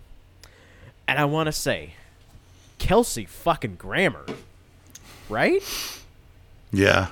I mean, it's over the top and ridiculous, and like he's really like hamming it up quite a bit, but like he does it so well. It's like, It's too fucking soft. yeah. Don't get me wrong. I love Eddie, but we've done him to death. Yeah, Kelsey Grammer is it's definitely a departure for him. It's just like right at the height of Frasier too. I mean, Oh this yeah, is, yeah. you know, This is season not Frasier. 8 or something. So Yeah, I mean, I think this is the Billions character, though, right? maybe. I don't know. is I've he not on seen- I've Billions? not seen- I don't what? know. Yeah. He's not on Billions. No. thought it was What? something. You're It's right. Paul That's- Giamatti, you dumb Hold on. bastard. He's in it. He's in a show like that, though. He's He had on his Boss. There was a show called Boss where he's Yeah, the yeah. mayor of New York or Chicago or something like that. Yeah. Okay. Yeah. Yeah, this is That's like okay. before We get- his like whole kind of conservative Republican start right, of his yeah. career. You don't have to hate him back then. Yeah. I mean, I do kind of like. Have y'all ever read like his Wikipedia? The man has remember- had some serious tragedy throughout his life. It's like, Yeah. like murders, like horrific accidents that you would only see in like horror movies have happened to like his family members and friends. It's like, gee, Jesus. it's like I still don't agree with his politics, but like, geez, that poor guy. Yeah. Anyway, All right. Well, that's one positive. Kevin liked it. Yeah. JR? I didn't like it. Of course. at all? Yeah, at all. I thought Kevin, this, I picked it, so of course he doesn't like it. He hates everything I pick. I thought this movie was like all over the place. Sorry, that's not fair. There are things that I like. There are ideas in this movie that I like, but I constantly felt like the smart ideas in this movie were like butting up against the execution of the way this movie is made. Like it's so. The look of this movie is like so slick. There's like no darkness, like no shadow ever. and the score is all over the place, where at points I'm like, is this a comedy? I don't know what I'm watching. But like all this stuff, like we're all these ideas with like media exploitation and like we basically have like a pre-influencer culture thing happening, and there's like a little tiny bit about corrupt cops and all that stuff is. If it had honed in on something a little bit more instead of just like throwing a bunch of ideas at the wall, I might have liked it more. But I just, again, doesn't follow through on anything. It even like Eddie or Robert De Niro's cop character, his celebrity status, his ease with the media is like supposed to be like an oil and water thing, with how Edward Burns is like naive to all that. He doesn't want to deal with the media. He doesn't understand that press is like good for his department, as his boss tells him. And like that's like an idea that's presented, but then it kind of pays off an hour later, but they haven't like done it. Like that just goes away until the payoff. Development stuff is weird in this for me. I don't know. I'm mad at I'm mad at you for picking it. I'm not. No. No. This was a movie that like held my interest for 2 hours, because like I was fascinated by what it's doing. It did not play out like some normal Hollywood cop thriller. But it's definitely played out well. I think the way that it plays out, what you're referring to, I think, which is De Niro's death midway through the film, is, I think that's the reason it didn't. I mean, one of the reasons that it sort of is forgotten and didn't do super well, critically or commercially. I wrote De Niro bites it with 45 minutes left. I doubt it. I thought there was going to be a twist there. The first time I watched it, I remember when I was like 15 or 16, I watched it. I remember thinking, oh, he's not dead. Like, there's no way. They didn't kill De Niro. Like, he's the star of the movie, Yeah. Even though he's sort of not. I mean, but, yeah, I agree with you about certain aspects of that. Like, the score is awful. It's, like, really bad. And it is like, it jumps genres a lot. Like, there's this sort of weird, anytime they're following Emil and Oleg, there's like this weird, almost like the Third Man, sort of like, zither Eastern European gypsy music or something. It's like they're trying to do Eastern European, but it just comes off as like stupid circus. I don't know. Yeah. And then other times it's like when they're with the cops, it's like electric guitar and like Lethal Weapon, sort of like Eric Clapton kind of stuff. And yeah, it just does. It's gross. The score is really, really bad. The first time Oleg and what's his face Emil are like in the city, like after they've done customs, and after the credits, I made a note like the score went wild, and I was like, does this movie think that it's sexy? Like, it was trying to do like a sexy vibe. It's like that, and I didn't know if the movie was supposed to be sexy or not at that point. You soon found out. The opening credits were very like 2000, 2001 also. Like, I thought, like the very digital. It's like Hollow Man sort of. Yeah. Like, it was really kind of silly looking. I wasn't into that. But I am a sucker for video footage being spliced into a movie. Don't ask me why, but that gets me every time. You have a widescreen, a 185 or 235, and all of a sudden it just turns into fucking high 8 video because we're watching what they're filming. I'm into that shit. I love that. I don't know why. It just totally works for me on every way. I love when he's when they're first in the apartment with their partner from back in the day or whatever, where they want their money from him, and he's like accosting his wife, and he's shooting her, and he keeps switching all the different effects. Oh yeah, like the different polarization and shit. That's, I don't know, is somehow even more menacing because he's doing that. Yeah. I really enjoyed that. I love that shit. So that really worked for me in this movie. one of the reasons why. I'll just say I like the movie still. I think it holds up. I was worried it wouldn't, honestly, for me, because, and I'll tell you why specifically. When I said we're going to do 15 minutes, the first thing I thought was, there's that scene when Edward Burns takes Vera Farmiga back to the apartment and the apartment catches on fire. And I was thinking about that scene and thinking, like, that is such a ludicrously ridiculous scene. And I don't remember, like, how I felt about it when I was a kid. I probably just, like, look right past it, though, because I was like, oh, there's a cool blood squibs at the end, you know? But like, now thinking about it and rewatching it, that's my least favorite moment in the film. It's really goofy and stupid. I think it's, like, really dumb that they give the Emil character this weird, like, one-line backstory about how he knows how to do fire stuff, you know, because his dad was a fireman. Kind of goofy, kind of easy way out of something that they wrote themselves into a corner, sort of.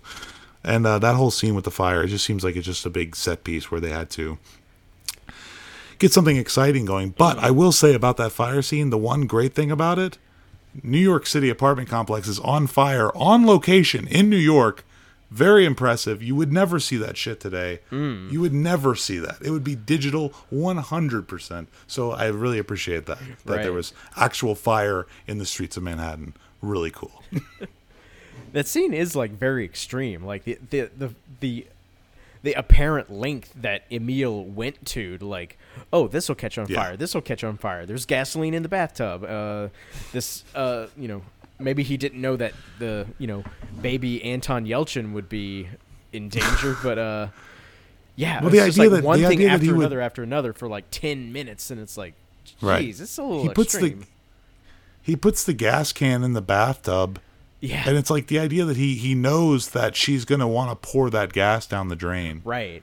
And so he stops up the drains to fill everything up with gas. I don't know. It's a little convoluted, a little silly. But I like the image of them watching it happen from the other rooftop. I like all that. And I mean, the other thing, okay, so, well, I guess since we're talking about one set piece, I like the other set piece in the film that I really like is the foot chase when they first realize, when they go to the salon and they talk to Vera Farmiga, and then those guys are outside and they chase them through the streets and they assault Avery Brooks and the other guy, the Hispanic officer.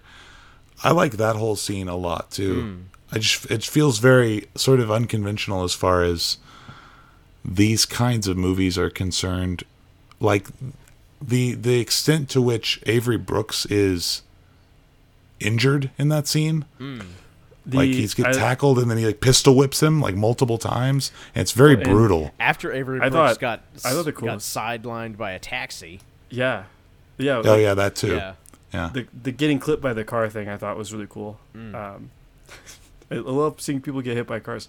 The way it was filmed through traffic, and the way that they didn't all get away with running through traffic. I liked. Yeah. That's good stuff. And then it ends with a sniper rifle shot from his pistol. Come on. That's part of the theme of the movie, man. That's thematically a rich moment. He's got the gun out, then he lowers it. Yeah. A quick shot. You got to come back. You got to go away to come back. Yeah. He says that. And then Edward Burns does the same thing at the end. That's the beautiful moment. He certainly does. That's the connection, JR. You don't understand. It's called foreshadowing. This is screenwriting 101. Yeah. All right. Right. Sometimes I get... No, I've got Lou Hunter's Screenwriting 101 on the bookshelf in front of me. Sometimes I get mad when I see that someone read that book as they were writing their scripts. Yeah, exactly. No, I mean, I don't, it's whatever. I think that's like an easy sort of, that's obviously like a screenwriting cliche that they've just sort of dumped in there, and it's not subtle at all. But I do like the close up of the wound when he washes it off in the sink, and the next scene, great looking, and I like the idea of giving him that injury. I have to better light the scene. Oh yeah, I have to better light the scene. Yeah. That's the one thing. The takeaway that I did have from this movie that's different, like I thought that's different from when I used to watch it. I always thought Emil, the guy who's doing the killing, he's like completely off the reservation, you know, like he's crazy and he's killing people. But really, Oleg is like way worse, right? Like Oleg has like no emotion about it. Like he's Oleg just concerned about his movie. He's disassociated from reality in this whole trip to America. I mean, Emil is crazy in the sense that he doesn't go into the first couple killings like thinking like wanting to kill somebody, right? Necessarily, and he has remorse. Like, loses about his temper, right? And he has remorse afterwards. He cries about the first one. Yeah, and I think he might cry. He cries while he's killing the hooker. Yeah. That's another thing too, is like the characters. I mean, I don't want to go too far with this. This is a sort of, you know, mildly goofy thriller from the early 2000s, but the characters are nuanced for this kind of a movie. Yeah. I mean, the fact that Edward Burns and De Niro are both vulnerable human beings. Edward Burns cries in this movie at the funeral of De Niro, and De Niro is nervous about proposing to his girlfriend, which is a weird choice for like a tough guy cop character. Give me something, JR. Give me something. No, this movie is concerned with with adding layers to these characters. Yeah, it just doesn't pay off those layers. Like especially like Robert De Niro, like the first time we meet him, he's got that like we've just been told that he's a functional alcoholic basically by Kelsey Grammer. He dumps his head in the sink. and we see he's got the ring. We don't know yet that the person he wants to propose to is the reporter that, you know, asks him a bunch of shit all the time. And it's just like the only thing like we get from this whole like besides just like Robert De Niro is a person outside of his celebrity detective status, we just get like some like rom-com style suspense with the ring and like is he gonna pull it, like what's gonna happen when he's gonna propose, and it's that so that scene ends up just silly. It's part of like the whole thing. Like we can't settle on a tone here. Like they do want to give these characters some serious beats, and they do give nuance to the villains. But I still think the way the villain scenes are filmed and like we got more like canted angles with them and the silly music again that I'm just never gonna let go. And it just, I think Carl Roden, he just goes, you know, you talk to me about Will Smith crying, and you're okay with Carl Roden the way that he fucking cries is ridiculous. I mean, okay, that obviously, and that's a joke. But comparing Carl Roden in this movie to anything Will Smith has ever done is ridiculous because Carl Roden is not. He's a character actor, you know what I mean? He's a television character actor. Like the guy's on Prison Break and shit. You know what I mean? He's going so big. Everything that he's doing, like when he gets mad, he loses his temper. He's going to 11 every time. I enjoy watching it though. I mean, I agree with you. I think it's not controlled at all, but I think that it's a lot of fun to watch, and I think both of them do a good job with that. Like both of them are very entertaining characters, and I especially like when they arrest Carl Roden for the first time, and he's like screaming about, you know, I forget what he's saying. He's just yelling and yelling, you know, he's yelling different shit. Like all that's just like he's very animated and it's entertaining, you know. This is an entertaining movie to me, and I mean, I would agree to that. Like, for me, like I think like once De Niro dies, like the movie does kind of fall apart. Like, and especially like, you know, like I get like what they're trying to do, like the whole like you know, this guy, you know, killed people and now he's a millionaire, you know, best-selling artist, and so like Emil is like, oh, you know, this is America, you know, so they're kind of like getting, you know, some social commentary in on that. But it just takes too long to get finally to where Edward Burns' character finally does kill Emil, and like, yeah, like that last, you know, I don't know if it's exactly halfway in the movie, but like once De Niro that character dies, then the movie kind of like is just all over the place until it finally ends. And like that was my biggest problem with the movie, like besides the score. But I just think it's a movie. It's like cohesive and shorter, then it would have been so much better.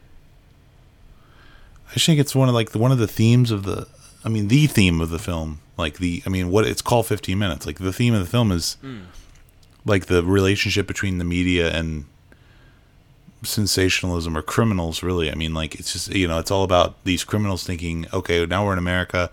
This is the way America works because we're seeing it on television. We're reading it in the newspaper. Like this guy who killed people is getting money. This guy on the Roseanne show has no responsibility for what he does. And I'll grant you that the script lays that on really thick in those scenes. Like you see that scene in Roseanne show, and then Carol Roden has to say it like out loud, like, I love America. You're not responsible for anything, Yeah. But it's like, I don't know. I forgive it for things like that because it's of what the film is. If this was a drama, I would say that's a ridiculous line. Like, well, no, why would you? We don't need the character to say that, and we don't need the character to say that in an action thriller either. But it is an action thriller, so I don't really care as much. But part of my issue is that it just at times seems to think it's a drama, and maybe that's just what I'm putting on it. Like, if we go back to, let's go back to the beginning with David Alan Grier. Yes. The guy who tries to mug. Definitely not a drama portion of the film. Right. So like I'm thinking in that moment, okay, so like I'm gonna get like a goofy buddy cop thing now, just because that scene where he tries to mug Edward Burns, and he's very David Alan Grier about how that goes, and I think I generally like David Alan Grier, but it's just like it's just so goofy. And to bring David Alan Grier back in the way that they do, in like a much more serious way, it just like in that moment, and how Edward Burns reacts to that moment, it's almost like it wants to be a drama. But see, I read. Oh, sorry. I was gonna say I read both of the scenes with David Alan Grier as comedic. I think the second scene when he shows up in the suit, it's funny because the obviously his lawyer or Kelsey Grammer or whoever has told him you need to represent yourself as being like a upstanding citizen, and he even says like, I came up and I asked this gentleman for money politely, and he's like retelling the story, and it's goofy, and I don't know, I just read I think it's overly comedic. Not all firefighters are like this. Right, exactly. Yeah. Yeah. I mean, honestly, if there was, I don't know. I'm losing track of my thoughts. My thoughts are all over the place right now. But okay, so and then we got Oleg's death. Oleg, who has been shot by Emil, because Oleg didn't get famous from the movie or from the tape that he made. Emil did, and he's unhappy about that, of course. So when he gets shot and he does the performative death, it's just such a jarring scene after Edward Burns has gone to like his dark place to shoot Emil. I agree with that. And Emil has like taken a hostage, the reporter who doesn't get shit to do the whole movie, and of course she's there just to be a hostage at the end. And she convinces him to do it though. Yeah. Right. Jordy, she's the one screaming at him. Yeah, shoot him. Shoot this piece of shit. Yeah. Just do it, Sure. But also... that's her agency. Okay. Yeah, that is. As for Oleg's character, I agree. I don't like the fake death thing of it. Like him coming back and saying, how was that? And I really don't like Kelsey Grammer's weirdly passionate delivery of, that was great. Like he seems like he's genuinely saying that was great. Which, it definitely wasn't. But I love the shot of the Statue of Liberty panning back, and you see his face, and he says a film by Oleg Razgul, and it comes up on the screen. Yeah. Oh, that was awesome. Yeah. That rules. That's so good. Impossible in the moment, but I didn't care. Yeah, I didn't care either. And I wish that was his death. I wish he died that way. Honestly, I almost wish the movie ended with that. like and then just fade to black. Yeah, we don't. I think Kelsey Grammer gets punched out after that. Yeah, he does. I think he stands back up. Yeah. I don't need him to get punched out though. And if the movie had ended there with Oleg's name on his consumer grade camera credits, then we would not have had the new metal cover of Fame in the end credits. And that's also playing. That's also playing during the scene when he's in the weirdo bar. Like he's in the bar watching the television newscast of Emil getting rich. Oh yeah. And he they have that shot of his hand like becoming a fist.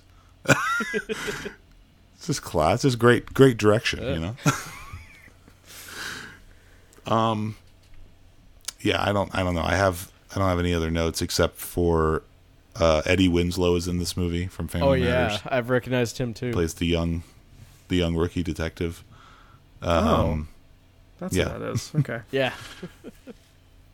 Kim Cattrall is in it for some reason. Like she has no reason to be in this movie. Yeah. She's just there to be the executive that doesn't get along with Kelsey. Right. And Charlize Theron has one scene where she's the madam escort lady. So I did read on the IMDb trivia that she did that as a favor to John Hertzfeld, the director. I don't know. Right. Have we mentioned his name? Yeah, he directed 2 Days in the Valley that she's in. Yeah. Yeah. Have you seen 2 Days in the Valley, JR? No. It's not any good. But I don't know cool if you didn't like this. She was speaking Afrikaans in her scene. I read that too. Yeah, so I don't know. This one, this is just a I remember thinking while I was watching it, JR's probably not going to like this, but I was just seeing certain things. I was like, hey, I don't know, might win him over. I don't know, but I knew it was too messy for you. I knew it. I was like, this is just way too. It's all over the place. He's not going to like this, but it works for me, man. I love it. But I guess I'm. So I don't know what's going on. I guess I was. Why was I taking it so seriously? Like it's not presenting itself as serious, and I'm getting mad when it's not being serious. But that's all in my head. I don't know what's wrong with me.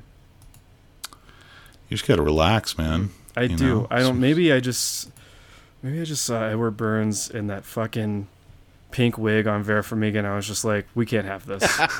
We cannot have this. I do think we have I think Vera Farmiga, she's fine in the movie, whatever, but like that whole angle too, like the romantic angle between them that's another, like, maybe if I had a major issue with the movie, it would be her and the fact that Edward Burns is obviously just wants to fuck her, because she's hot. And they're not. I mean, they have nothing in common. Like, why would they? They're not going to fall in love. But in that, she's really into him too for some reason, and there's no explanation of why that would be, except for he's hot too. He was good cop. Yeah, Robert De Niro was mean cop. He was nice cop. Right. Ridiculous. I don't know. Well, and that's the movie. Like, her presence in the movie is like necessary for the plot to go on. But in the apartment, Vera Farmiga was showering while Oleg and Emil killed the other two people in the apartment, and then she escapes.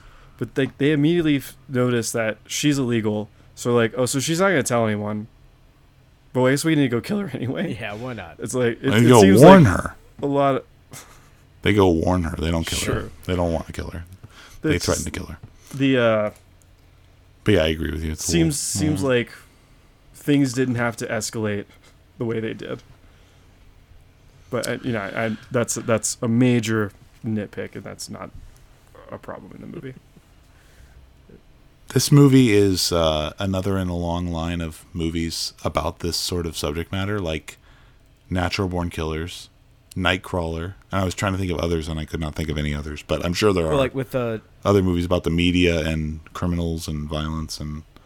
Not so much about criminals and violence, but like with De Niro being in it, I was reminded a lot of Wag the Dog.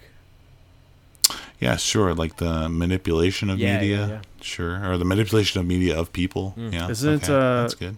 I haven't seen this, but isn't De Niro in Showtime also? He is in Showtime. Yeah, that's about an actor who like becomes his partner or something. No, I'm thinking of that James Woods movie. What is Showtime about? Isn't Showtime like Eddie Murphy, right? No, I thought it was fuck. Oh, you know what? I'm mixing it up with The Score. The Score. I was thinking it was Edward Norton. The Score is not like this. I was thinking Edward Norton was like a ride along like cop researching a role. No, there is a movie like that called there's Hollywood Homicide, which might be about that. But there's also the Michael J. Fox movie, Michael J. Fox and James Woods. And Michael J. Fox is an actor researching a role, and he like rides along with James Woods. I forget what it's called. Robert De Niro is in Showtime with Eddie Murphy and Rene Russo, and that is two cops are forced to team up for a reality show. Cop show. There you go. Bingo. Sounds like a winner. Sounds like it's on HBO Max when I watch it. Sounds just I will as skip serious it. as this. No. William Shatner. Must miss. Must miss. Oh yeah, Shatner was on Stern. I listened to a whole episode of Stern, and he was on there talking about that movie. Hey, The Hard Way is that movie with Michael J. Fox and James Woods. Okay. The Hard Way. It's from 1991. John Badham. One thing all these movies that we've mentioned have had in common, the ones I've seen, is that I don't like them. Yeah, that's fair. Well, I like Natural Born Killers, but I mean, I understand why you wouldn't. All right, let's do. I'm sorry. Let's do ratings. Do what? Did you guys like Nightcrawler? I think I gave Nightcrawler a 4, and I regret it every day of my life because I'm thinking about it now. I don't like it. Yeah. But at the time, I don't know. I was like enamored with the whole. I guess I bought into the Jake Gyllenhaal's giving a great performance here because he's screaming a lot and freaking out and being weird. But I've moved past that in my life. And I haven't brought myself to rewatch it. I haven't seen it. I think Blake said that he enjoyed it, but Yeah. Wasn't for me. I don't believe in American sensationalizing violence. It's incorrect. Yeah, I gave it a 4. This is gross. I might scrub this rating. I don't like this. This feels embarrassing to me. Well, that breaks the rule, right? Don't you have to rewatch it? I'm just kidding. I don't wish that upon you. I did. I made up for it. I made up for it when I watched Roman J. Israel Esquire. He gave it a 2.5. So, Dan Gilroy sucks. Does Velvet Buzzsaw is a fucking joke. I did not watch that. I also thought Tom Ford directed that for the longest time for some reason. I don't know why. I just assumed Tom Ford directed it. Okay, 15 minutes ratings. 3.75. I'm going full 4. Ooh, cool. I'm going a full 2. Full 2. Full 2. All right. I think it's John Hirschfeld's best movie, even though I've only seen 2 of his films. But it's apparently I forgot definitely up there for me. Forgot to log this bitch last night. You dumb bastard. Wait, I don't even know. Like, if I were to pick another John Hirschfeld movie, 2 Days in the Valley. 2 Days in the Valley. Yeah, that's the only other one, really. It's like not the Escape Plan sequel that he made. Yeah, no, don't watch that. I've heard good things about Don King Only in America because Ving Rhames is in it as Don King, and he won the Golden Globe and then gave it to Jack Lemmon on the stage. Oh, right, yeah. Wow. Out of respect. Sure. Really cool moment. It's on YouTube if you want to check it out. It is cool, though. Yeah, I'd watch. I mean, I don't think 2 Days in the Valley is terrible. It's just, I mean, it's not. It's kind of like of its time, like really bad. It's like a post Tarantino, talky, crime thing. Gotcha. It's like Things to Do in Denver When You're Dead, or Kiss of Death, or one of these kinds of movies. Anyway, yeah. So let's do Letterboxd Roulette. All right. With 15 minutes. So I'm gonna roll the dice. Charlize Theron is number 2 on the cast list here, Right. which is silly. Yeah, it's absurd. Yeah. But you know what? We don't ask questions. We just No, bow yeah, to yeah. the will of the Letterboxd roulette. Here you go. You guys see this? 3. Mhm. Did I press it? No. There we go. There you go. Oh, Yep. And again. every fucking... That is such horseshit. I think you need a new app, man. I just pressed it like 5 times and it went to a different number every time. And then the minute I'm ready to do it, it does. Yeah. Okay, it literally just did 4 5 times in a row. I do need to find a different now. Anyways, we'll do 3 though for now. Kelsey Grammer. Okay. Yeah. If Frasier counted, I would win, but Frasier's not on here. Well, there's some like Frasier like behind the scenes thing that's on Letterboxd. Wow. Really, I probably have seen that. Let me see. You know, this Analyzing guy, the Laughter, I have seen that. he is a television actor, Yeah, definitely. and apparently in The Expendables 3. Holy shit. I knew that. He's also in X-Men 3. Oh yeah. Oh yeah. Oh yeah. Beast. He's a Beast. Mm-hmm. Great casting. He's a all right, brainy- what's your, brainy guy. Yeah, lay on the numbers, man. What are our numbers? What are they looking like here? 6. 6? Nice. I'm at 5. Sorry, guys. I'm at 9. Crushed it. I saw Neighbors 2 at the drive-in. I have Neighbors 2 from Netflix right now. I didn't Son of a. didn't know he was fucked up, in bro. this. Should have got it in. Should have. Yeah. You really should have. Where's? I've also seen Down Periscope. I bet you guys haven't seen that. Hold on. I'm looking for that. Oh, there it is. Where is that? It's like I kind have, of. I have down. seen Down Periscope. Oh, you got to mark it, But bud. I gotta mark it. How is Down Periscope not on like the top 2 rows? Yeah, What's that's what I happening? was thinking. What is this? This is an order by popularity, meaning like the most I logs. guess. Probably. Okay, that makes I- sense. That Toy Story 2 is number 1. Right. I legitimately cannot find Down Periscope. It's 4 down on the right. Fourth row, there last we go. one on the 4th row. I'm marking it as watch because I liked this as a kid a lot. Down Periscope too. and was it McHale's McHale's Navy? Navy? Yes, I yes, and feel Sergeant like Bilko. those came out the same year, and I What well, Sergeant Bilko also I watched that a lot, but you know I feel like Down Periscope and McHale's Navy were both Navy things, right? Yeah, but they were all Sort of, military. All 3 of them were military movies, comedies. So Oh, loved all 3. I liked Probably all actually quite awful. Down Periscope was my favorite one out of the 3. But who knows now? Yeah. Is McHale's Navy was a TV show too, right? Like Yeah, Sergeant yeah. Bilko. Yeah, I Yes. thi- And Tom Arnold was the lead in the movie. Yeah. God, Tom Back Arnold when was his such career a was god when I was 8. Driving for a second. That makes sense. Okay, so for Letterboxd Roulette, we're going out of 3,570, and the number is, for you guys who have to watch this, 307. 30. Ooh, This is an early number. some, yeah. We're in like important canon still there. I've got it. You guys ready? Fuck. Oh, yeah, he's not excited about this one. It might be too long, though. It's Red Desert No, it's by it's only Antonioni. 2 hours. No, it's only 2 hours. You want to do something else? No, it's been a very long time since Kevin hasn't seen this. No, I haven't. Yeah. I would Antonioni consider is, rewatching this. I don't like this movie, but might watch it again. I don't know. It might be good on a Antoni, second yeah. watch. He's the kind of guy where I know that I should rewatch his stuff because I am dismissive of a lot of it. Mhm. Yeah, all right. We're watching this. It's on HBO Max and Criterion Channel right now, apparently. So there's no excuse. Red Desert, and it's like it's 1964 and it has Monica Vitti. We Yeah. will be okay. Worst case scenario, you get to look at Monica Vitti for 2 hours. Right. Yeah, I think you said that was the best part of the It's movie. not a bad deal.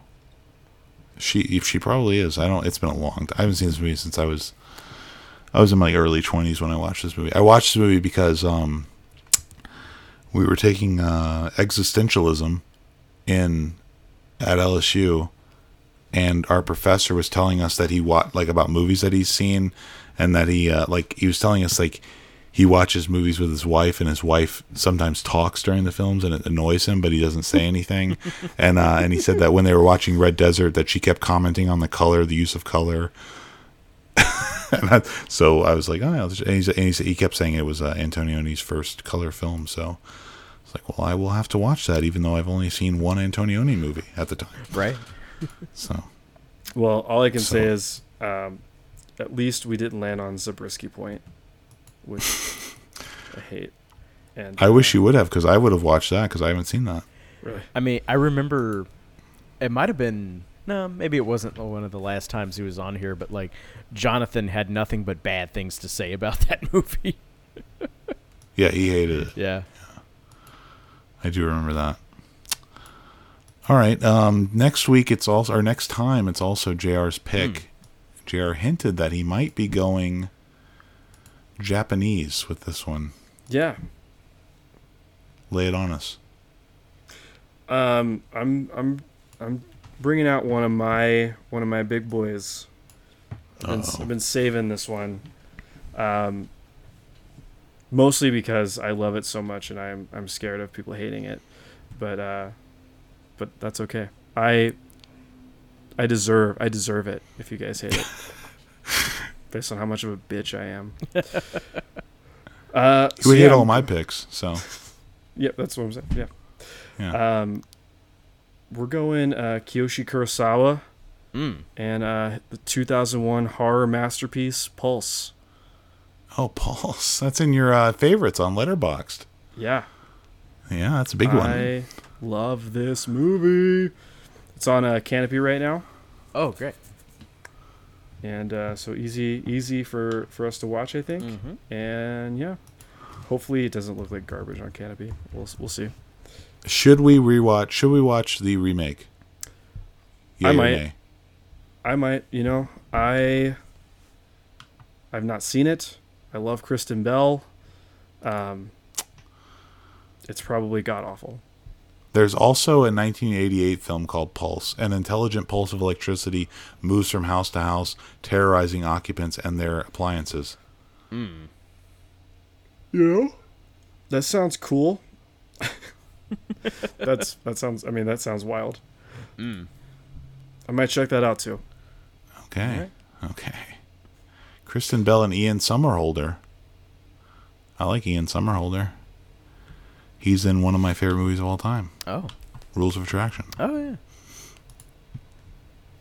This director of the remake has only made this film and nothing else. So it didn't do well. It did not do well. Yeah. Man, remember when remaking J-horror movies was like big business for like 3 years? Yeah, man. That's crazy. I do remember that. Dark Water. Hey, apparently with Jennifer Connelly. That movie exists. Octavius. Yeah. That movie is made by Walter Salles too. That's what's really weird about it. A weird art house director made it. Like, Octavia Spencer's in the remake. So she plays landlady. Oh. Anyway, where's that streaming? Oh, a new one. I just exited out of it. God damn it. On HBO Max. So I will be watching the 90-minute remake directed by Jim Sunzero as well. Jim Sub-Zero and his partner Scorpion. Okay, so we will be back talking Pulse and also Red Desert next time. Until then, visit our website, filmniacpodcast.com. Write to us at filmniacpodcast@gmail.com. Follow us on Instagram and Facebook.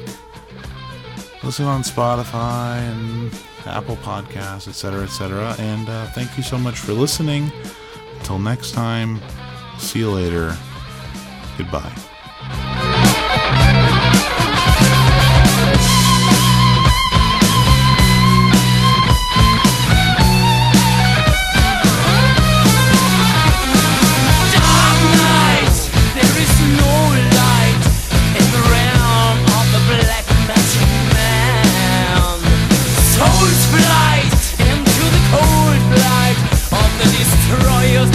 Magic land.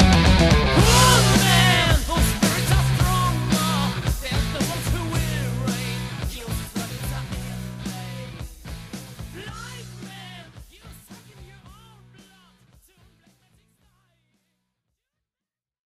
9:50. I can probably get through 2 hours of that Beatles bullshit right now if I turn it on.